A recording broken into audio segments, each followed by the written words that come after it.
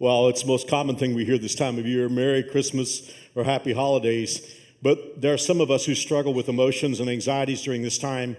And even though we might return the greeting, deep inside we're saying something like this: I don't feel merry. And it's something that many of us experience. The mental health professionals tell us that depression is higher this time of year than any other. And there are various ideas and guesses about why that's the case. Maybe it's memories of loved ones who are no longer with us. Could be because we go through times of self-examination at the end of a year or the beginning of a year. It could be seasonal affective disorder with less sunlight. But at the end of the day, the one thing that we know is that many of us have more feelings of anxiety and depression this time of year than any other. And it's kind of unusual when you think about it, because all the songs say it's the most wonderful time of the year. Hospitals and police tell us that there are more suicides and attempted suicides this time of year than any other. And 45% of Americans, according to one survey, 45% of Americans dread this time of year. And so in our series, Holidays, I felt like it would be important for us to take a day and take it head on, face on, and ask the question, why do many of us have feelings of sadness and feelings of anxiety this time of year? And what can we do about it? Well, there's one reason why I want to share this message with you today, and that is I know what this is about personally. 5 years ago, I went through one of the toughest seasons. Actually, I went through the toughest season of my life, and it hit just about this time of year. In fact, December 23rd, 2010 found me at the airport with Mary Alice getting on a plane to fly to Phoenix, basically to just get me out of town because I had sort of hit the wall. And what was challenging about that, or unusual about that, is that I'd been a very strong individual. For years, I'd been the large and in charge. I'd been the leader at the head of the table that people would turn to and say, what do we do? But all of a sudden, I found myself not wanting to talk to anybody, not wanting to be around anybody, not feeling any of the joy of the Christmas season. And so much so that my wife, who's known me since she was 14, knew something is very wrong with Mark. And so on December 23rd, 2010, as I said, I found myself walking away from my favorite time of year here at New Spring. Lord knows, the Christmas Eve services, I'll live for them all year long. I'll be sad when they're over. And yet, in 2010, I watched the Christmas Eve services here at New Spring on the patio of a condo in Phoenix, Arizona, thinking I would give anything to be here. So I want to talk about that today. And this is my fourth time to give this talk. We have 5 services at New Spring, and I'll be honest with you, this is awkward for me telling my story. But I do it because I feel like some of you out there perhaps might benefit from hearing from a guy who had gone through life handling things pretty well, and all of a sudden in a Christmas season, I found myself coming apart at the seams. But before I get into today's talk, could I just tell you some things that maybe will help us get set for what we are or aren't about to experience? The first thing I want you to understand is if you deal with depression, this sermon is not going to cure you. You know, the mind and the emotions can become ill just like the body can become ill. And some of you know this. For instance, if your body becomes ill, it's probably because you have a chronic issue that has to be managed medically, or you have an episode of something. And so when you go to the doctor, it's because something is not going right with your body, either chronically or episodically. And the same thing can happen with your mind or emotions. Some of you deal with a form of depression that's chronic, and you have to manage it. For others of you, it'll be sort of below the surface, but you'll have an episode in which the term I use is hit the wall. You can come up with your own term. But the mind and the emotions can become ill just like the rest of the body. And here's something I want to say to all of you who love somebody who deals with an emotional disorder. I want you to understand something, and that is that just like the body takes time to heal, the mind and emotions take time to heal. The reason why we don't think that about the mind and emotions is we know that we're not thinking correctly, and so all we feel like, those who don't deal with this, what we feel like is, well, once that person starts thinking right, they can snap out of it. Hey, if you deal with depression or anxiety or panic attacks, you know better than anyone else, you would like nothing better than to snap out of it. But the mind and emotions take time to heal, just like the body takes time to heal. There's one thing else I want to say before I get started, and that is that strong people often have emotional and psychological pain and disorders. In fact, when you look at the Bible, you'll find some of the Bible's greatest men and women struggled with some of these issues. How about Elijah? Elijah he's like poster child for anxiety. I mean, he is the greatest prophet in the Old Testament, and yet you find him at one point asking God to just let him die. Rachel, Peter, Moses, Hannah, those are just a few of the names of the legends in the Bible who dealt with emotional disorders and issues. So today I want to talk about it, and with the understanding that this message is not going to heal you if you deal with a chemical disorder any more than if you have diabetes, which is also a chemical disorder. There is no sermon that can heal you from diabetes. But the reason why I bring this talk is this. Every one of us needs to have a particular kind of visit with our doctor. We need to go sit and talk with her, talk with him, not so much when we're ill, but just a wellness visit to say, how can I be more healthy? What kind of nutrition can I employ in my life? What kind of activities can I employ in my life in order to be healthier? And so even though today is not going to be a cure for depression, and by the way, could I just take a time out in this sentence? If you're dealing with feelings of sadness or depression or anxiety or panic, please don't say, well, I'll deal with this in January. I don't have enough money right now because the holiday season is on me. If you're dealing with a time of emotional disorder or stress, talk to a professional about it now. You know, I said this to Mary Alice. It's the first time I've said anything about this to her. But this week I was saying, you know, I have a very good friend in Wichita who's a Christian psychologist, and I thought the first week when I wasn't feeling well, I wish I had talked to him because I might not have hit the wall. So with that out of the way, let's talk about what is it that we can learn that will help us all think more healthily. Well, in Scripture, I want to start at this particular place. In the book of Proverbs, chapter 4, verse 23, the Bible says, guard your heart above all else, for it is the source of life. You could say, well, Mark, it sounded to me like you were going to talk about thinking, and now you're talking about heart health. Well, you understand, of course, that in the Old Testament, when the Bible talks about the heart, it's not talking about the pump in your chest. If we want to know what the Bible's talking about, in Proverbs 23, verse 7, the Bible says, as he thinks in his heart, so is he. So when the Bible speaks about the heart, the Bible is talking about your thinker. Now, when I read that statement, guard your heart above all else, for it's the source of life, I realize that I've just been told three things. Number one, the mind is the control room for everything that happens in my life. Please don't raise your hand, but how many of you ate too much for Thanksgiving? If you did, you could say, well, the problem is my mouth. No, the problem is not your mouth. See, my mouth didn't eat anything that my mind didn't tell me to put in my mouth. You know, I thought about this some time back. I was going down Central, and Krispy Kreme was there. Why is it in Wichita, and I've lived here 30 years, and Lord knows I love Wichita. Why is it in Wichita, when we don't have a particular business, we'll drive all the way to Kansas City to go there, but once we have, it's like, oh, okay. Or at least that's the way I am. You know, I remember I used to speak all over the country, and long before we had Krispy Kreme, if there was a Krispy Kreme within 30 miles, we would drive to it. But I hadn't been to Krispy Kreme in years, and I was driving down Central, and I saw that the light was on, and I began to think, you know, Mark, you really love Krispy Kreme donuts. And I had that moment, like, should I stop? I'm sort of like the guy who was driving past Krispy Kreme, and he's a very hyper-spiritual guy, and he said, you know, I wonder if it's God's will for me to have a donut, Krispy. And he thought about it, and he said, you know what? Here's how I know. I'll drive into the parking lot, and if there's a parking space, I'll know it's God's will for me to eat a Krispy Kreme donut. And sure enough, on the 12th time around, there was a parking space.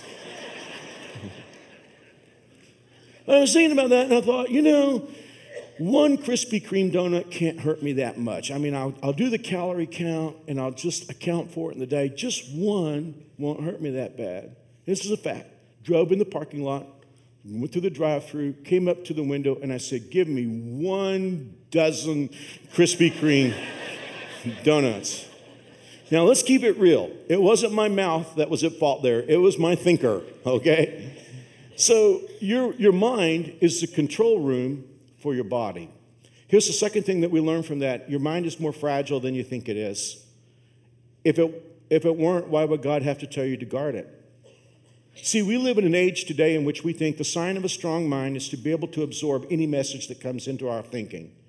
And Lord knows there's a panoply of thoughts that get thrown at us from entertainment, from social media, just from the culture at large, from cable television, cable news. I mean, we get all these things thrown at us, and there can be, if we're not careful, a sense that, well, if I'm a strong person, I can absorb and deal with anything. Do you know what this verse is about? Back in Old Testament days, when one country would invade another country, oftentimes the invading country would dip the tips of their arrows in poison in the hopes that the arrow would find its target and not only inflict the damage of the entry wound, but that the poison might kill the person it struck. But then armies got more diabolic and smarter, and they said, instead of firing poison arrows, why don't we just poison their wells?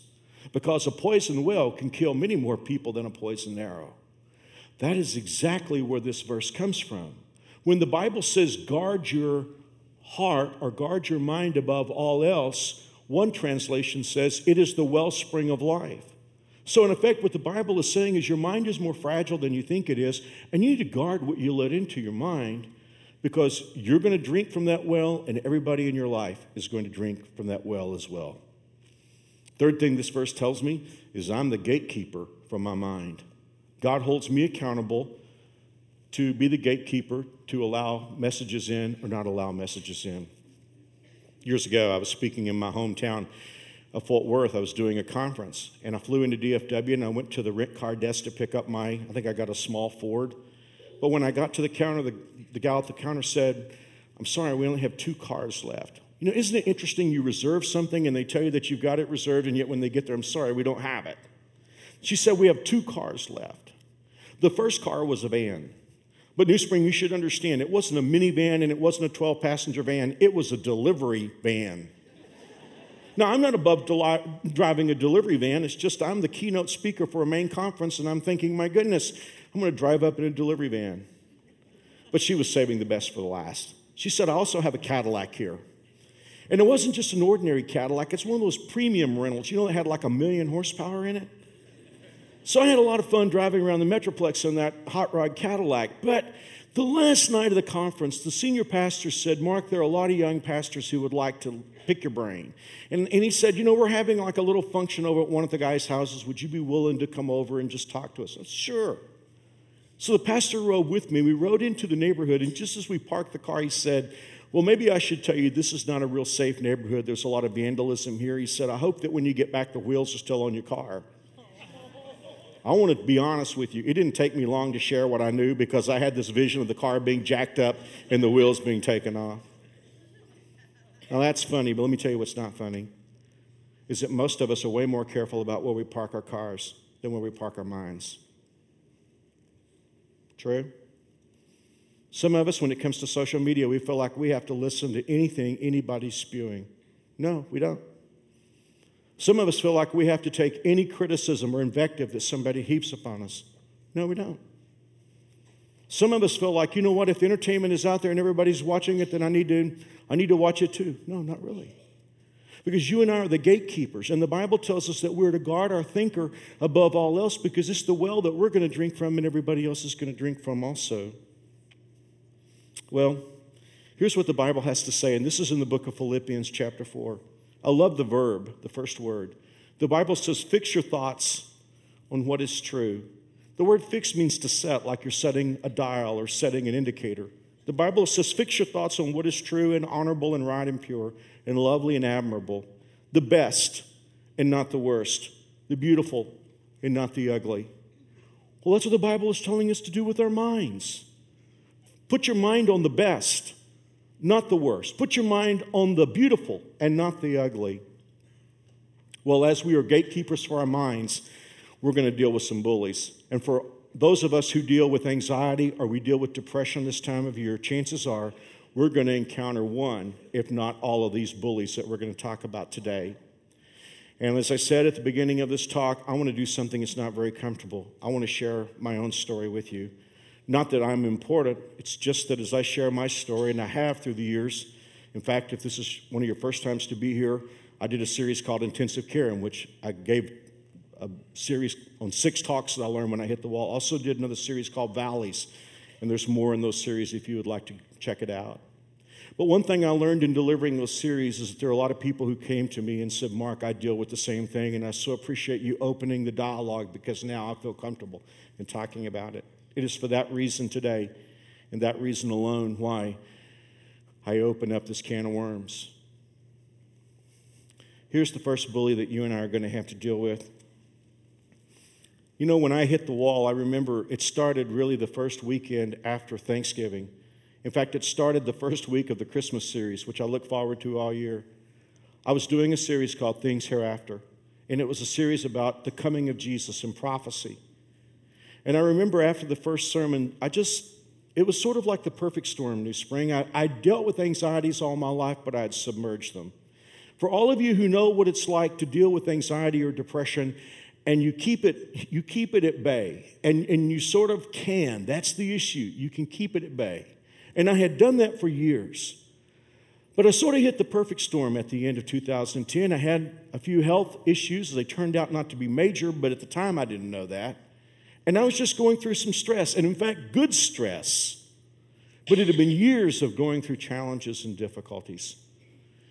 And for some reason, I guess I just reached the capacity point. Mary Alice says, she says this to me often, your body had fired all the adrenaline it had to fire. And I'm an adrenaline junkie. But here's the thing, and this is what I want to get to.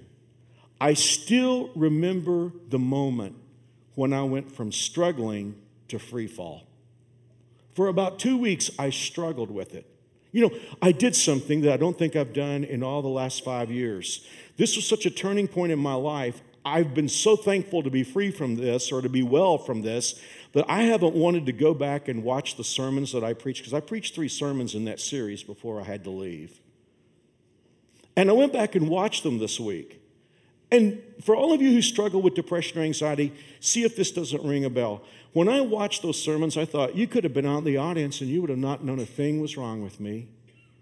But see, I knew what was on this side of the eyes. Everybody else knew what was on the outside of these eyes. I knew what was behind these eyes. And as I watched those 3 sermons, I thought, I'm like a battery-operated device that's just losing power. But I remember when I went from struggling to free fall, and that was when I began to deal with the most vicious of all of these bullies. If something is not right in your life, and you fear that you're sick or you're struggling or you're in kind of a black hole, if you're a Christ follower, it is the most natural thing in the world to ask God, God, what is wrong with me? God, is there something that needs to be fixed? And so I can still remember praying that prayer and asking God, God, what is wrong with me? And God very lovingly, and I don't want you to think that God spoke out loud or wrote anything on the wall. It was just that very quickly God said, Mark, you got 3 issues. Number 1, you don't love me the way you should. You don't love people the way you should. And there's so many things that you do out of a sense of duty. You've lost your understanding of why you do the things you do. And I got to thinking about that, and I thought, you know what, that's true. I mean, I go 7 days a week. I mean, this ministry has grown ever since I've been in charge of leading it, and there's always been some kind of transition to be involved with. And I just was so young when I started that because there's always this new challenge, I found myself just doing things because I was supposed to do them. And sometimes in the, quote, service of the Lord, I could forget about God. And sometimes in the service of people, I could look right through the people I was serving. And oftentimes, while I was doing God's work, I was doing it because I was responsible to do it. Now, if at that moment I had said to God, God, you're right, I need to deal with that, I would have been okay. But instead of doing that, I began to go into this free fall of guilt. And the more I analyzed, the more I saw evidence of my failure. And the deeper and the more I saw evidence of my failure, I began to go to a very dark place, so much so that I actually began to wonder, has anything that I've ever done been of God? Can you imagine? Mary Alice has been, we started dating in high school. In the first year that we were dating, I preached a youth revival. So she's been listening to me preach now since she was 14. Can you imagine me asking Mary Alice, have you seen any evidence of God at work in my life? I asked Billy Poor, my executive pastor who I work with 7 days a week, I said, Billy, have you ever seen any evidence of God at work in my life? Rick Brock is one of our trustees. He's been like a brother to me. He's been at New Spring longer than I have. And I asked Rick, I said, have you ever seen any evidence of God at work in my life? I freaked everybody out. People were trying to tell me, Mark, are you kidding me? We watched God work in your life for 25 years. But I was in such a dark hole at that moment that guilt had taken charge. Guys, I'm going to tell you something today, and please hear my heart and please listen to me. There is nothing good about guilt. Could you hear me one more time? Because some of us grew up in a religious tradition where we think that guilt is one of the sacraments. There is nothing good about guilt. If there was something good about guilt, why did Jesus come to take it away? The Bible says in Romans chapter 8, verse 1, there is no condemnation to anyone who is in Christ Jesus. I mean, if guilt were good, why would Jesus take it away? And here's the thing. You know what? At that moment, I knew that theologically. The problem with guilt is that it makes so much sense. Because the truth of the matter is we're all flawed, aren't we? I mean, everybody here is flawed and broken. In New Spring, we don't have to worry about that. If you come from a traditional church, just unscrew your halo and be at peace with the rest of us here today. We're all flawed people. So consequently, if we open the door to guilt, there's going to be evidence that we have guilt. See, the problem with guilt is that it just makes so much sense. And when we're not right and we ask what's wrong with ourselves, what's wrong with this guilt is such a convenient answer. You know the story of Job in the Bible, many of you. If you know the backstory of it, you know that Job got caught in a cosmic crossfire between God and Satan.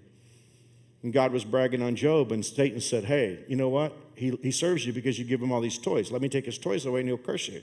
God said, okay, take his toys away. And then one day, Job lost everything. And beyond that, all 10 of his children were killed in a tornado. One day. And God said, look, he didn't curse me. And Satan said, well, a person will do anything to save their life. He said, you let me touch his body and cause him to be sick, and he will curse you. And God said, okay, but you can't kill him. Now, you and I know the backstory, but Job didn't have Job chapter 1. So what's he thinking? He's thinking the same thing you and I think. If I'm having all this disaster, I must have done something really wrong. I must have done something to really offend God. Now, for any of us who have struggled with guilt, I want you to hear the language that Job speaks. In fact, Job 30, verse 31 is probably the most artistic description of depression I've ever read. He said, my harp plays sad music. But now listen to this. If I decided to forget my complaints, because I think probably somebody told him. Somebody just said, hey, Job, just forget about it. Let it go. If I decided to forget my complaints and put away my sad face and be cheerful, I would still dread the pain. Look at this next line. Whatever happens, I would be found guilty. So what's the use of trying? And then look at this line. My own clothes would condemn me. Job is saying, look, it doesn't even do any good to try. Whatever analysis I go through, I'm still going to be guilty anyway. Now, I'm going to give you a couple of words, and it can sound like these are synonyms, and it could sound like I'm playing semantics with you, but there is a universe of difference between these two words. The words are conviction and guilt. Conviction, and how I'm defining that is simply when you go to God and God is saying, hey, Mark, you need to deal with this. That's conviction, and it's curative in nature. On the other hand, there's nothing curative about guilt. If you want to see what guilt makes us do, look at what Job said. He said, I'd be guilty anyway, so why try? On the night of Jesus' arrest, 2 of his disciples betrayed him. Peter said he didn't know Jesus, and Judas sold him. Peter had conviction. He went and cried and told God he was sorry. Judas went out and found a rope, put it around his neck, and hung himself. That's guilt. And guys, I want to tell you, there is nothing good about guilt. But as I said, the problem is it just makes so much sense. And for me at that moment, when I saw all the things that were wrong in my life and all the failures, for me, I hope you understand what I'm saying, guilt sort of became an exit sign. I thought if I could just feel guilty enough, if I could just go to the depth of all my guilt and plumb that depth, if I could just figure out everything I'd done wrong, maybe that would allow me to check all the boxes and God would say, okay, you can come out now.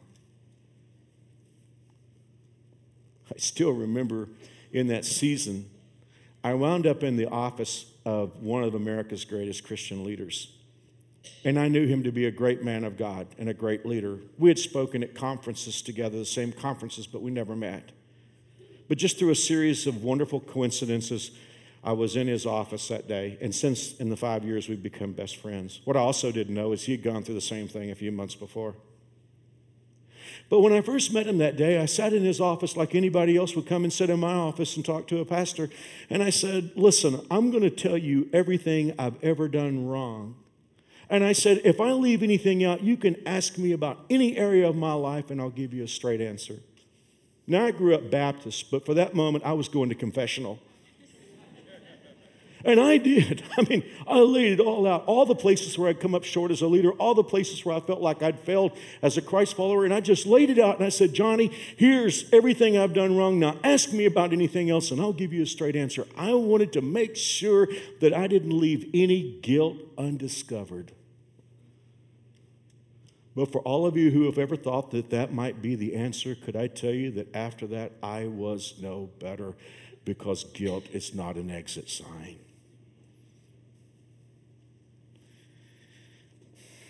Isn't it strange that we deal with guilt in the Christmas season? Because Christmas is all about Jesus coming into our world. And what did he come into our world for? We'll read about it in Isaiah 53. But he was pierced for our rebellion. He was crushed for our sins. He was beaten so we could be whole. He was whipped so we could be healed. All of us like sheep have strayed away. Every one of us, we have left God's path to follow our own, yet the Lord has laid on him the iniquity of us all. Do you realize the reason that Jesus came into the world was so that our guilt could be transferred to him and he could pay for it? Do you want to hear what God has to say to you today? Do you feel guilt like a cloud that sends over you? Do you feel like guilt is the exit sign? If you can just feel guilty enough, maybe you'll be okay. You want to hear what God really wants to say to you? Isaiah 1:18, God says, come now, let's settle this. Though your sins are like scarlet, I will make them white as snow. Though they're red like crimson, I will make them like wool. You can't do that. You can't make your sins white as snow, but God can. There's another bully, and this bully often comes with guilt. They really kind of run in a gang. The second bully, well, let me just tell you this. By this time, I had had the privilege of meeting a great Christian psychologist, and I was still feeling all this guilt, and I was trying to get to the bottom of it, and so I shared with him all the things where I felt like I was coming up short. And all of a sudden, James looked at me, and he said, let me ask you a question, Mark. Who really gets close to you? Oh, I said, everybody. Now, I'm real outgoing. I'm real transparent. Everybody gets close to me. He looked at me like I hadn't even said it, and he said, who really gets close to you? Who really gets inside that inner chamber that's the real Mark Hoover? And the more I thought about it, the more I realized, well, my world is very intense. I deal with problems at 100 miles an hour every day, and a lot of times I just want to shield the people around me from what I'm dealing with. And then on top of that, most of them couldn't help me anyway and wouldn't even understand. So a lot of times I just sort of like keep that inner chamber very closed. You know, there's an evil genius to Satan, because he knows that you and I need people, and we need people on the inside close to us. And what I discovered, you know, when I began to really open my life and open my heart, I found out there were a whole lot of people who really did want to be in my inner chamber. But let me tell you what Satan did, and this is the reason why I say he's an evil genius, because if we shut everybody else out from being inside the inside room, and if we have guilt, the first bully, guilt will make us shut out God. And if Satan can get you to shut people out of your life and to think that God won't have anything to do with you, he can put you on an island where you will deal with the second bully, which is isolation and aloneness. Guys, I want to tell you, please don't shut love out of your life. My guess is there are people who love you, and they may not understand everything you're going through, but they would like to be there. Well, let's just go to the worst case scenario. Let's just say there's somebody here today and you say, Mark, there is nobody in my life who wants to be close to me. I want to tell you that if everybody else leaves, God is there. And in Isaiah 41:10, God says, well, I want to read the verse to you. God says, don't be afraid, for I'm with you. Don't be discouraged, for I am your God. I will strengthen you. I will help you. I will uphold you. Now, if we're not careful, we could think that that's just a poetic statement, God restating the same thing 3 times. I will strengthen you, help you, I will uphold you. But that isn't what it is at all. Those are 3 levels of care. God says, I will strengthen you. That's just every day. You and I have something to do. We have work to do. God is saying, look, I'll give you the energy and the strength that you need to accomplish what you need to accomplish. But how many of us know that you can't do everything by yourself? There are just going to be tasks that you can't do by yourself. There are going to be situations in life that you're just not going to be big enough for. And God said, look, when you come to one of those, I will help you. I will come along, and it won't just be you. I'll help you. But then God knew there were going to be days and seasons where we just couldn't function. We just can't do anything. It's everything we can do just to get out of bed.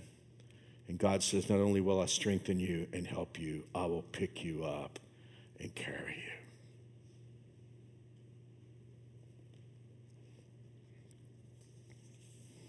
Well, the third bully, and I remember this real well, because I wasn't getting better, and Mary Alice knew that she just needed to get me out, and our board was so good. They just said, Mark, whatever time you need, whatever help you need, we're with you. You've been pouring into our lives for 25 years. We want to invest in you.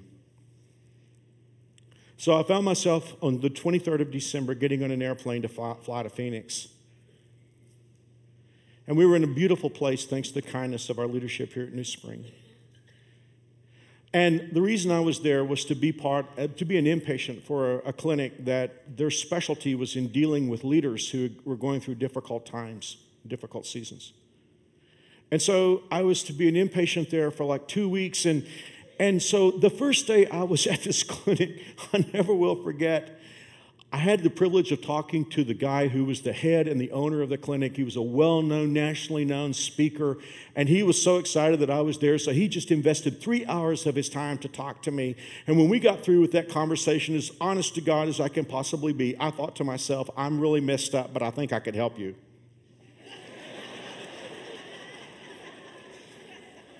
That's a fact. I thought, I'm not feeling well right now. Your issues are hardwired.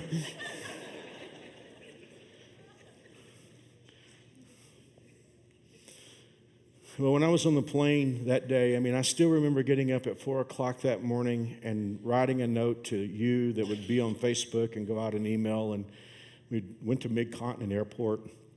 And honestly, by this point, I'm like a zombie. I'm checking in at the gate and going through security. And I remember finally getting our seats on the airplane, and I turned to Mary Alice and I said these words, I don't think I can ever go back.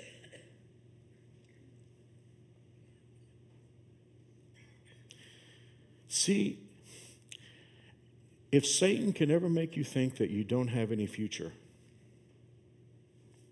he can get you to fall to the basement. I don't know why people are suicidal. That's a complicated thing for me, and it's for someone who's a real pro. But I do think that one of the things that the enemy wants to get you to do is to think that you don't have a future. But the thing of the matter is, it wasn't right. See, God says this in Jeremiah 29:11. I know the plans I have for you. He didn't say, you know the plans I have for you. Or he doesn't say, I know the plans that you have for you. God said, I know the plans I have for you. They are plans for good and not disaster, to give you a future and a hope. Have you ever wished you could go back in time and talk to yourself? The person you are now, talk to the way you were? How many of us like to go back and talk to ourselves at 16? If the person I am now could go back and talk to that man that I was on December 23rd of 2010, sitting there with his head in his hands telling Mary Alice that he can't go back home, I would like to tell him something. I would like to tell him that you do have a future. And what's even more than this valley that you're going through, God is going to use it to reposition you for the 5 most creative, effective years of your ministry.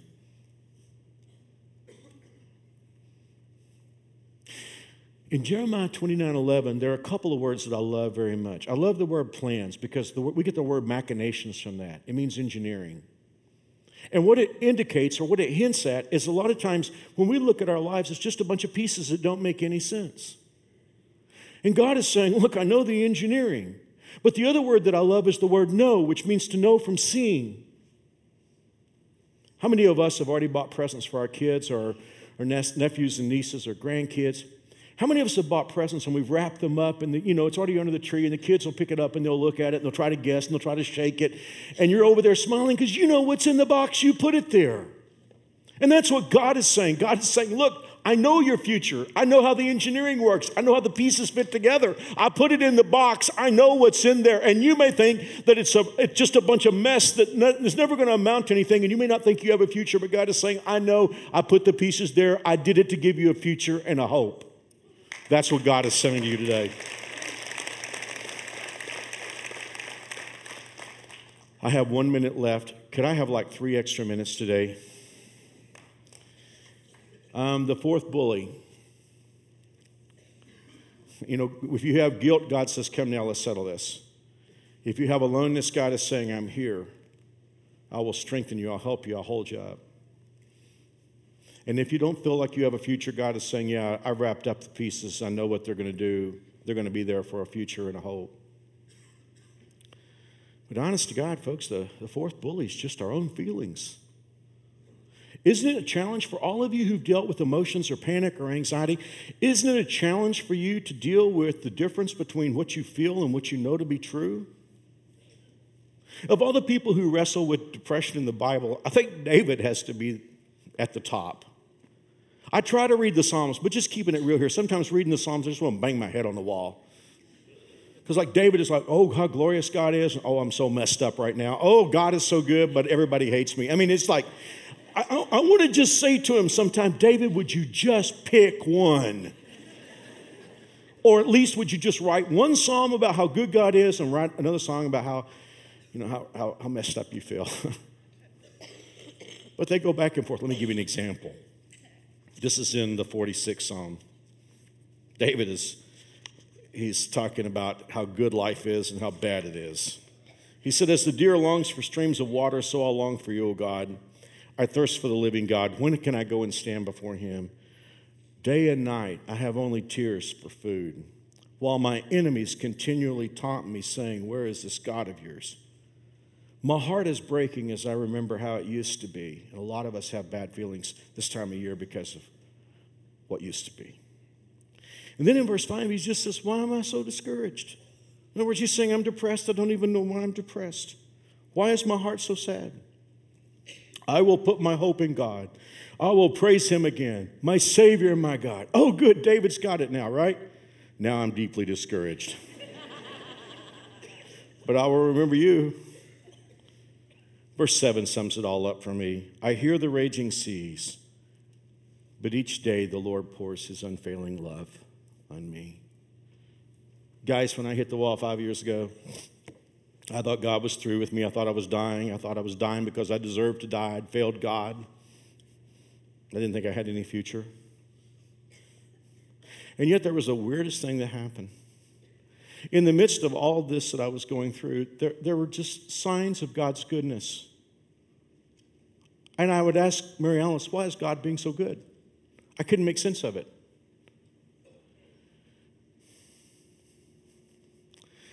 I remember the day when we arrived at Phoenix. I'd written a little message to you about 4 o'clock that morning. It hit all of our media about 5 o'clock that afternoon. And all of a sudden there was an avalanche of messages that came to us. Because here I am still thinking, has God ever used me for anything? Is there any sign that God has ever used me? And all of a sudden there was an avalanche of emails and Facebook posts of people saying, Mark, you changed my life. And God, I never thought I could ever find a church where I could experience God. People just wrote. And Mary Alice and I would pass the computer back and forth. We were crying so hard we couldn't even, we couldn't read out loud. And I remember asking her, why is God being so good to me? I couldn't understand. If God was judging me and punishing me, why were those signs that God was there? And I still remember writing this line. I said, I feel like I'm on an island of doubt surrounded by a sea of grace. The challenge was for me to deal with what I felt on one hand and what I knew to be true on the other. I will always remember the worst day. The darkest day of my life was New Year's Eve, 2010. Because I wasn't getting any better, and the things that I had thought might help me weren't helping. And I can still see that moment where I'm sitting on the couch in the condo in Phoenix. And I remember coming to a place where I asked myself, what is it that I know for sure? And you may chuckle at this, but I said the one thing I know for sure is that Jesus saves. Just had those two words, Jesus saves. And I picked up my computer and I just started writing, not to create anything, just to write. I just started writing. I started writing about God's plan of salvation and how it works. And I wrote and I wrote and I wrote on the darkest day of my life. Well, I sort of forgot about it. A couple weeks later, I started feeling a lot better, came home, jumped right back in, and kind of went right on. But a week or so later, I happened to open up that file, and I came across those things that I'd written about God's plan of salvation, and I thought, this is the best thing I've ever read in my life on salvation. Well, it was written out of desperation. And you know what we did with that document? We turned it into a little book. And you hear me every once in a while, every week, I guess, say, if you just prayed to accept Christ, we have a packet for you that's got a DVD and a little booklet, and I always joke and say about as long as somebody has ADD would write. Well, what you need to know was I wrote this book on the darkest day of my life when I asked the question, what is it that I know for sure? And one day it hit me that the first thing that thousands of people have read after they trusted Jesus as Savior was what I wrote on the darkest day of my life.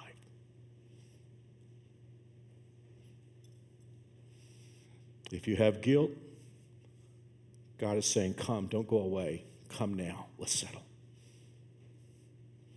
If you feel alone, God is saying, I'm there. If you don't have any future, God is saying, you may not know it, but I know it. I've seen it. I wrapped it up. I know how the pieces fit. And if your feelings are telling you that there's no hope, then fall back on the word of God and his promises that he is there and he will never leave you. I'm 6 minutes overtime, but I can't leave without giving you an opportunity if you want to pray and invite Jesus Christ to come into your life. If there's anyone here today who say, Mark, I don't know that I'm forgiven, you can know that. God just wants you to ask. I'm going to pray a prayer with you, and you can decide whether you want to pray these words or not, but just bow your head with me, please. And if there's anyone here who say, Mark, I just want to know I'm forgiven, then you can pray with me. Dear God, I know I'm a sinner, but I believe you love me. I believe Jesus died to pay for my sins. I believe he arose from the grave.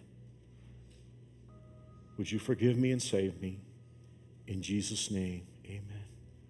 Well, if you prayed that prayer, I have a packet I want to give you that has a DVD and a book about as long as somebody has ADD would write.